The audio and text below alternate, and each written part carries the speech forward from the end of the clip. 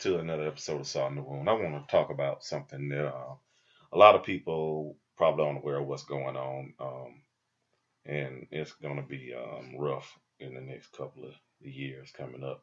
Um, and I know a lot of people realize that the interest rates are low, and it's probably easy to qualify for a house, but affording a house is going to be a different story.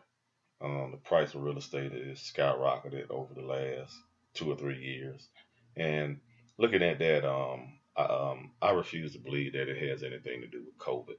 But the fact that more and more people are looking to live near large cities, especially inner cities, and they know that the more people that move into the city, most large cities don't have room to grow, so it's a supply and demand thing.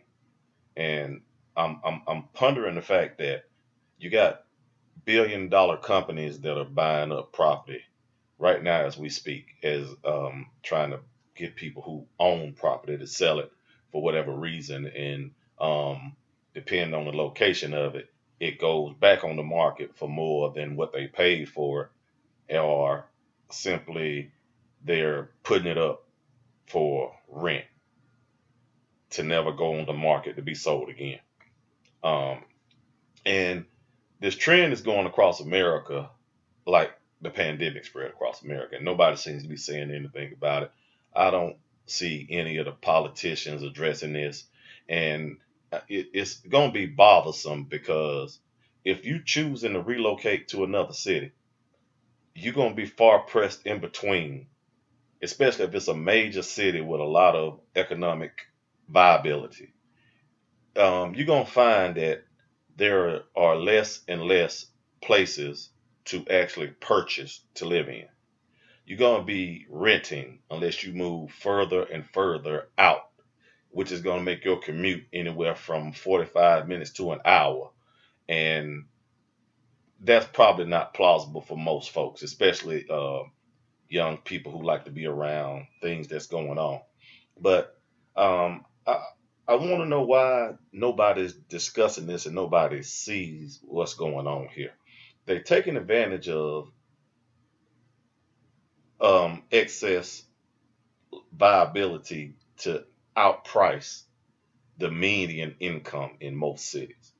Um, I'm shocked at the fact that these groups and these investment groups and these businesses are buying homes to rent them out.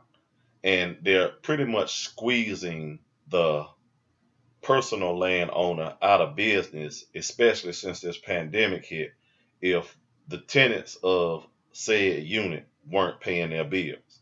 You put them in a you put that landlord in a pickle. And if somebody comes along and offer them who can withstand um, the storm as we speak in terms of financial declines, stuff like that. But people not paying their bills. Um, what's going to end up happening is those people are going to eventually get evicted. And when you look at what's going on now, like right now, if you own your own home, let's just say your house, you owe $180,000 on your home, and they offer you 300,000 for your home, and you walk away with 120,000, all said and done, blah this blah that. Yeah, that's a nice down payment. I get that if you transfer it over to another property, but how are you going to push all that money for a down payment when the house that you're looking at is going to be bought with cash from somebody who has the cash to buy up the property ahead of you? And what I'm really getting to is I don't know how they're gonna step in and circumvent this, but the blessed few who decided that they were gonna hold their ground and take care of their business like they should have during this pandemic, um, I, I just want you to be on guard and just be more diligent and more alert of what's coming down this pipeline. You're about to have a bunch of people who not going to be able to qualify to rent. And I'm not saying that lightly. If you Google it, you now have companies that are charging people to find them rental properties, rental property valets, and you have to pre-qualify to to join these groups. And what they do is they go and get a commission off of signing a lease for you, but you have to qualify for it almost like qualifying for a house. Um, Back when I was a renter, oh, 20 years ago or whatever it was, blah this, blah that. All you had to do was make 3 times the rent. They didn't care if you had a car note. They didn't care if you had credit cards. They didn't care if you had student debt. They didn't care what your credit looked like. All they wanted to know is you could show them proof, a check stub, that you had steady work and you made 3 times the income. So if your rent was $500 a month, all you had to make was $1,500 a month.